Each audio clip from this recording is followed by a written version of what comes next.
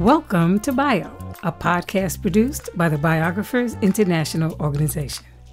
Bio is devoted to promoting the work of biographers and advocating for biography as a genre with the support of biographers and biography lovers worldwide. I'm Bio member Sonia Williams in Washington, D.C. On each episode, we'll talk with biographers about their work.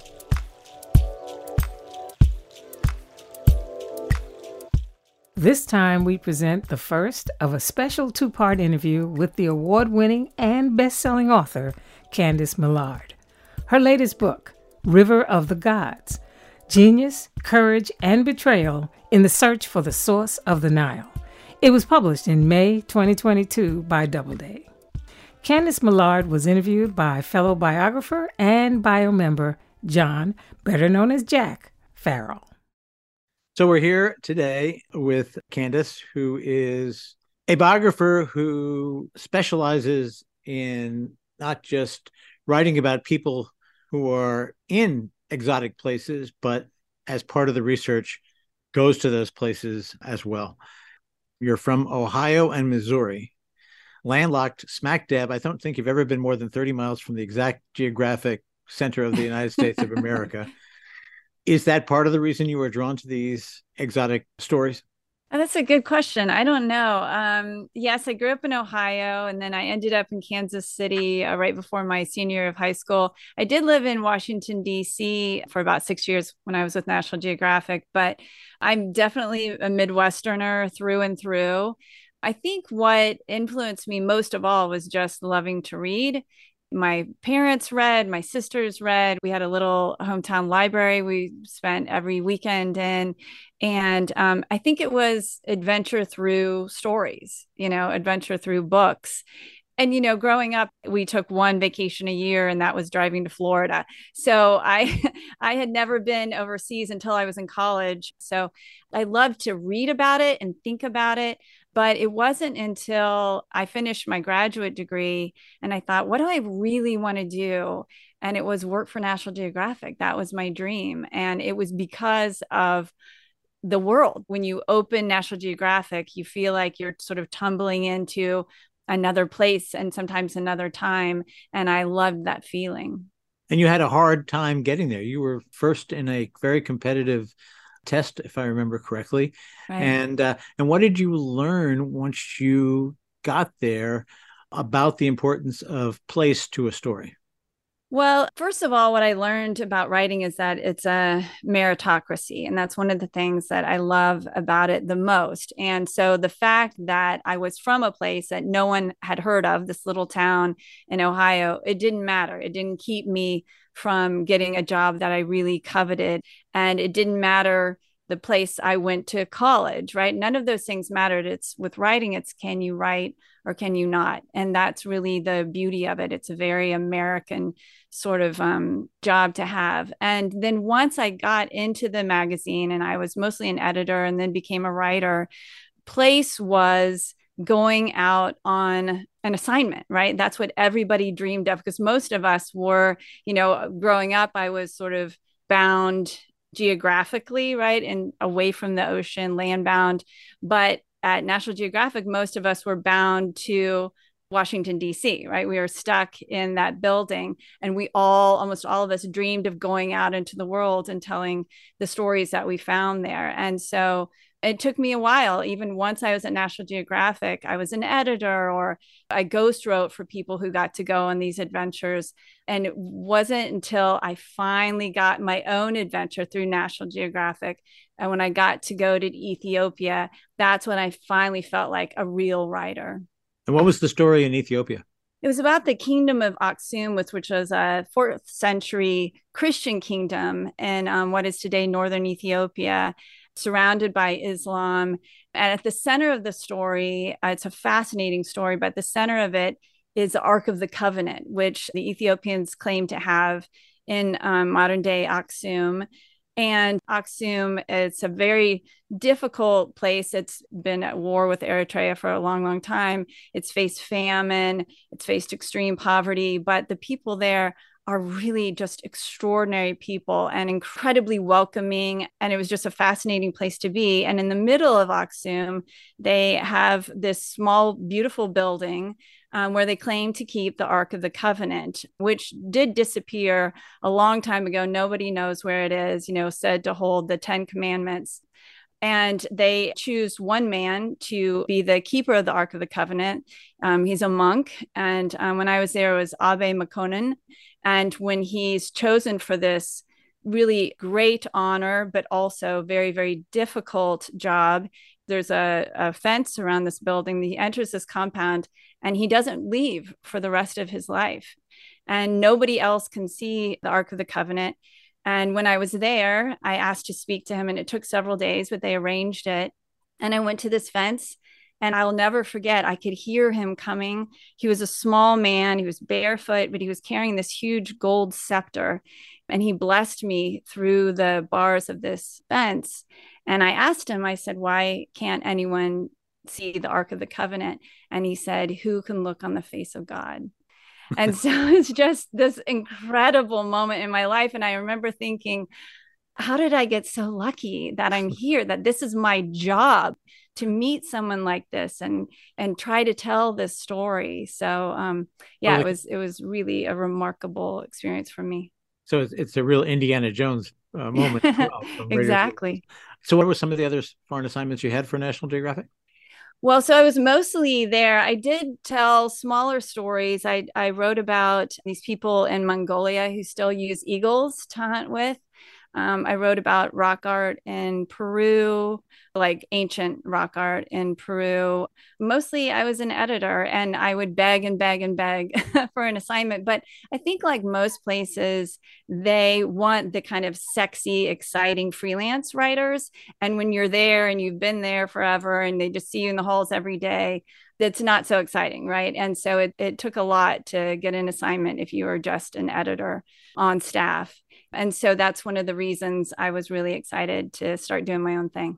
And somewhere along the line, you met and fell in love with a foreign correspondent. That's right. Yeah. So I actually met him in Kansas City before I moved to Washington, D.C. He had been working for the New York Times. He was their bureau chief in Managua. He covered all of Central America in the late 80s, early 90s. So obviously a really interesting, difficult time. And he had decided he wanted to go to law school and start his own company. And he had grown up in Wichita. So he went back to Kansas City, and that's where I met him before I went to DC. But yeah, so we dated long distance for 6 years. And then when we got married, we went on our honeymoon, and we came back and we parted ways in Detroit. And I thought, well, that's a really unromantic ending for a honeymoon. But I went back to DC because I had a job that I loved, and I liked Kansas City a lot, but I didn't know what I could do here that I would love as much. And I had worked really hard for my job in DC. And he's the one who's like, why didn't you write a book?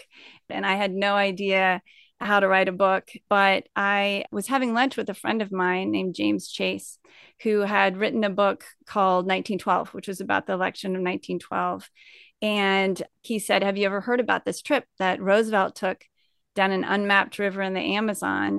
And I'll never forget, he opened a biography, because most biographies, at that time would have maybe, a few paragraphs, a few pages about this. Since it was after Theodore Roosevelt's active political career, there wasn't really that much attention on it. But he said, and the river is called the River of Doubt. There's your title. So it was a real gift. So I started doing some research, and I was like, oh my God, this is an incredible story. And I can talk about all the things that I've been steeped in all these years, at National Geographic. I can talk about natural history. I can talk about the Amazon. So that's where it started. And now most of us listen to David McCullough talk about actually tracing the path that Harry Truman took through the Capitol to the White House after he learned that Franklin Roosevelt had died, or listening about Robert Caro camping out in the hill country of Texas to get the idea of what isolation meant. Was this a lesson that you learned from other people, or did you just immediately say, I've got to go there? I did immediately say I've got to go there, but I'm sure I was influenced by those stories. Absolutely. And of course, influenced by being at National Geographic, because National Geographic, part of it is being there, right? You never just tell a story by doing research in your office. You always go there. Now, the old system, the old National Geographic, when it started, it was a time when not many people traveled, right? And so the writer was always part of the story. It was always first person. And because it was exciting, because these were places that you would never be able to go to on your own. And so you were really living vicariously through these writers. Over time, and as more people began to travel to all these places, it switched and we started to get away from the first person. And I always felt very strongly, A, that yes, I wanted to go there if I could, but also B, I wanted to stay out of the story myself. So 3 of your 4 books take place on foreign soil. Teddy Roosevelt, Winston Churchill, and Sir Richard Burton. Yes. Yeah. Mm-hmm. And did you travel the entire journey down the River of Doubt across South Africa from Zanzibar to the headwaters of the Nile? In every case, did you actually follow them step by step on their entire journey? That would be pretty much impossible to do with the River of Doubt, just because it's so remote. I mean, people think about going to the Amazon, they think of going to Manaus or someplace like that. The River of Doubt is deep, deep, deep into the Amazon rainforest. And so it's very difficult to reach. And, people have tried to redo this trip that Roosevelt took, but it takes a year or more of planning. It's incredibly expensive. You have to have a whole group of people. It's a whole expedition, really, even today. What I did is I did a lot of archival research first in Rio and Sao Paulo. And then I went to Porto Velho, which is this little town in Western Brazil. And I rented a plane and I hired a pilot. And I flew for hours over completely unbroken jungle from horizon to horizon to reach this river. And there's a little place, most of it is in protected Cinta Larga territory. That's the name of the native tribe? Yes. Yeah. It means wide belts, and it's in reference to these strips of bark that they would wear around their abdomens to protect themselves during war. So the Cinta Larga still live there. And in theory, you can get approval from them to land there, but it's really, really difficult. And I talked to the New York Times correspondent there, and he said he had been trying for years, and you have to go through all these hoops and it just doesn't happen. So, but I was able to find a little fishing village, which was on general Brazilian government territory. And this guy who started this it's like a little fishing camp for like extreme fishermen. I mean, the piranhas are giant. They're just huge that you can get there because, again, it's so remote. And the guy who started it, he literally brought in a hammer and some nails, and the rest of it he took from the rainforest, and he built these little huts. It's very primitive, but very, very beautiful. And it was a perfect sort of base camp for me. So I stayed there. And then from there, I was on the river itself. And Rondon, who was Roosevelt's co-commander, was so careful about mapping this journey that I had all the coordinates. And so with today's technology, I had a GPS, so I could see where all these things happened that I had been reading about. And did you eventually meet up with some of the tribal people? I did. And that was the most difficult, but the most interesting part of the story for me of doing the research. So if you read any other account of this trip before my book, it would just say, and they were shadowed by and at one point attacked by some quote unquote Indians. So the question was, A, who were these people? And B, why didn't they just massacre Roosevelt and his men? Because they certainly could have, and they had every reason to. They weren't invited. They're obviously a potential threat. They had also a lot of supplies that the Cinta Larga could have used. So I started actually at the American Museum of Natural History in New York. I worked with their anthropologist there for South America. He believed, and he showed me all his reasons why it was the Cinta Larga. And then I went to Brazil and I talked to this guy named Sidney Paulo, who's the sort of modern day Rondon. And his job was to go in to the Amazon and find these groups of people, some of whom still have had no contact with the outside world and know where they are, but not make contact with them. But he agreed there's a Cinta Larga. And so I was able to find a little town called Porto Velho, which has an outpost for medical aid for some of the people who live in the Amazon. And the Cinta Larga were known to go there. And it took me a while, but I was able to find some of them, and I spent a whole day. They speak Tupi-Monde. So I had a translator who spoke Portuguese, and some of the Cinta Larga also spoke Portuguese. So it was, this went going from English to Portuguese to Tupi-Monde and back. But it was fascinating, and it filled in so many holes in the story for me. This is a huge commitment. It's a commitment of time and money. When you got back and you were sitting in front of your keyboard or typewriter or yellow legal pad and pen, what was it about being in there that allowed you to make your story so evocative? Could you have done it just by imagination, or did you have to see it? And what was it that you took away from seeing it that translated itself to the page? I mean, I think it probably could be done. And I think there are people certainly who do, certainly people who, for instance, would write a cradle to grave biography of Roosevelt. There's so much that they have to cover. They probably don't have time for such a, as you say, a difficult trip that takes a lot of time, even in the planning, and it is expensive. But since my story was narrow, it was really important to the story to be there. And to me, one of the most important things, like I said, A, would be meeting the Cinta Larga and answering all these questions that I had.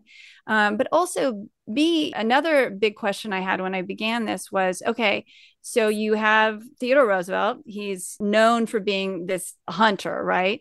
And Rondon, who spent most of his life in the Amazon. Rondon is the Brazilian co-commander. Sorry. Yeah, Candido Rondon, the Brazilian co-commander, who would put a telegraph line through the Amazon, and he knew it very, very well. And you have the richest ecosystem on Earth.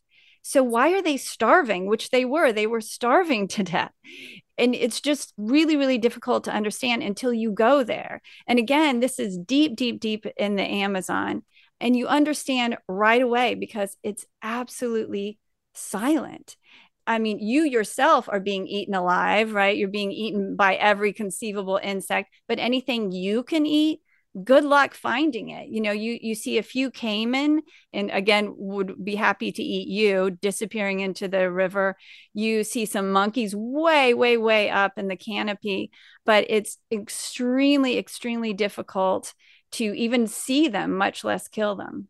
To me, at least, I did not understand that until I was there. And you really make the reader understand that when we read the book, because our vision of the Amazon is, Tarzan of the jungle with lots of zebras and elephants running around everywhere. And you really make it seem like a very alien environment. You understand how somebody could starve to death. I was going to ask you to save all the adventure stories up for the end, but I think I'll just slip one in here.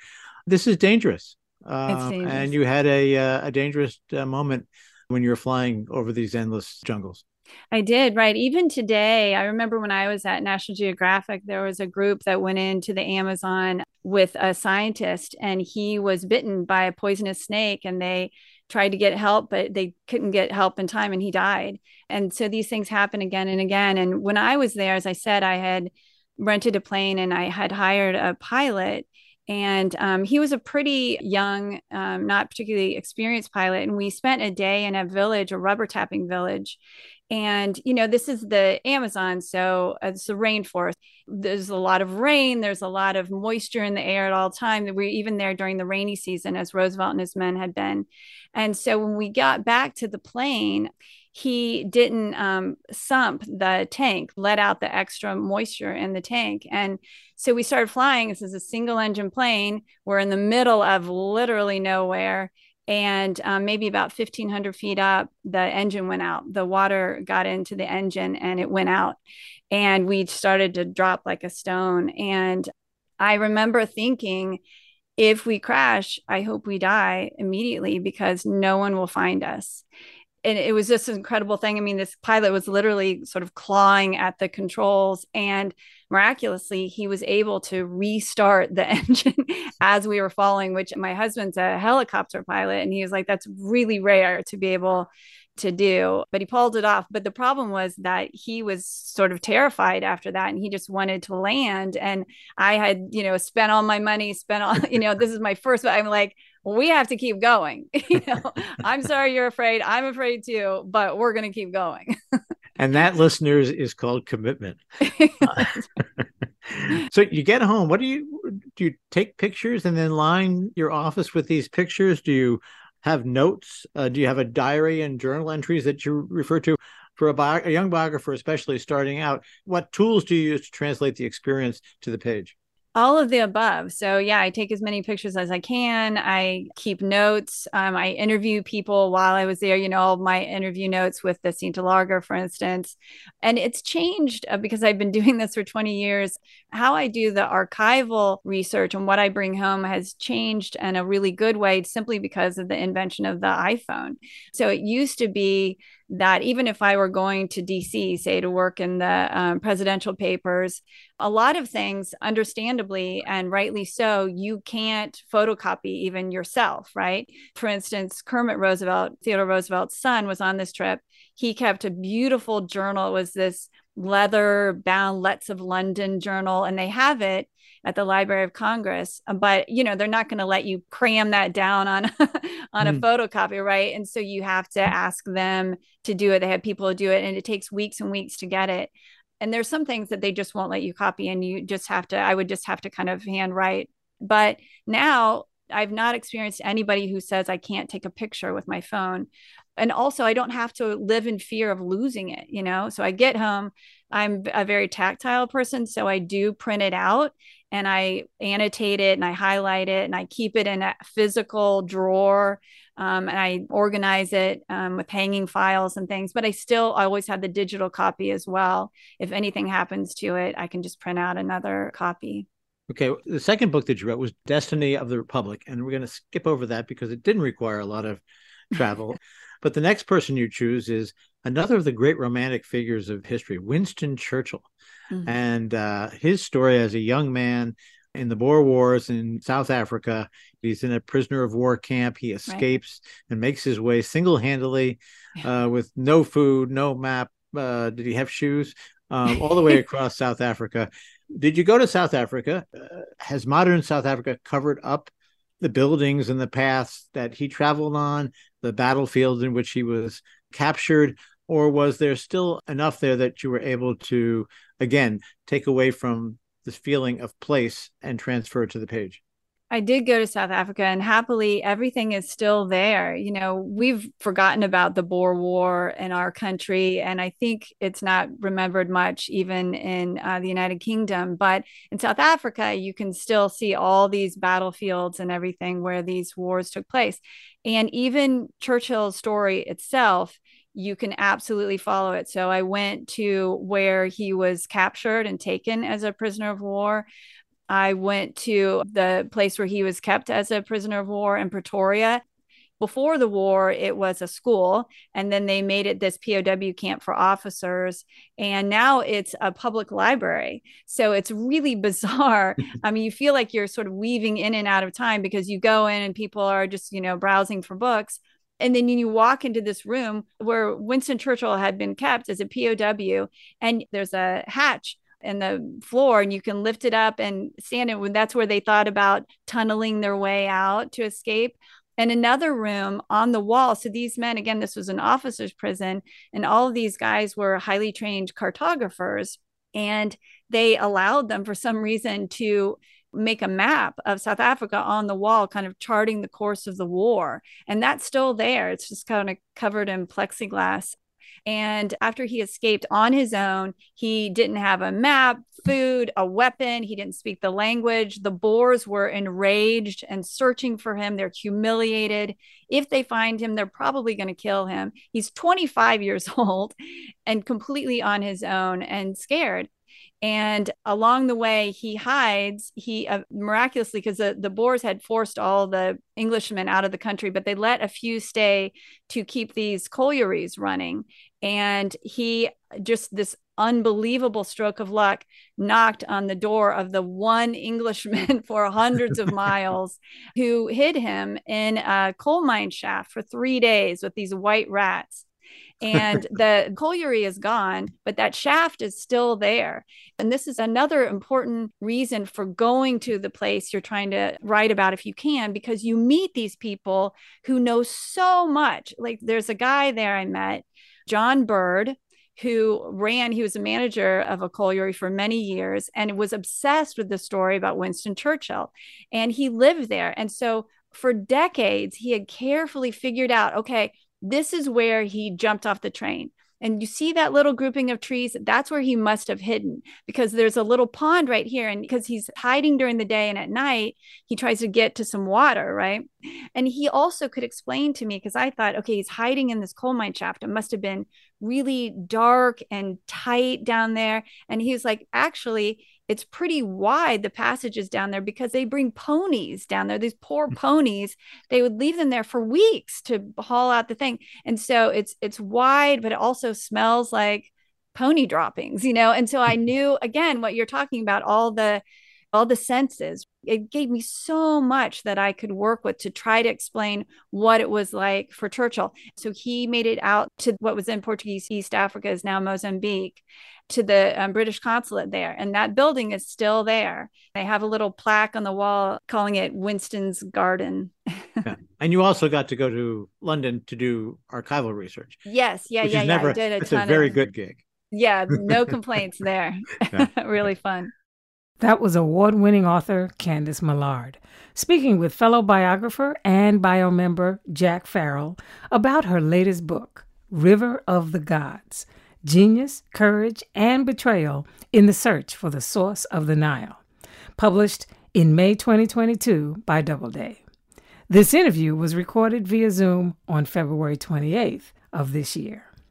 And we'll present the second part of this interview next week.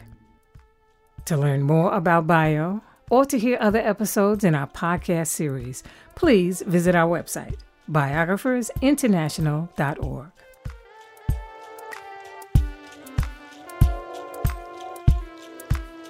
I'm Bio member Sonia Williams in Washington, D.C. Alani Hodge created our theme music.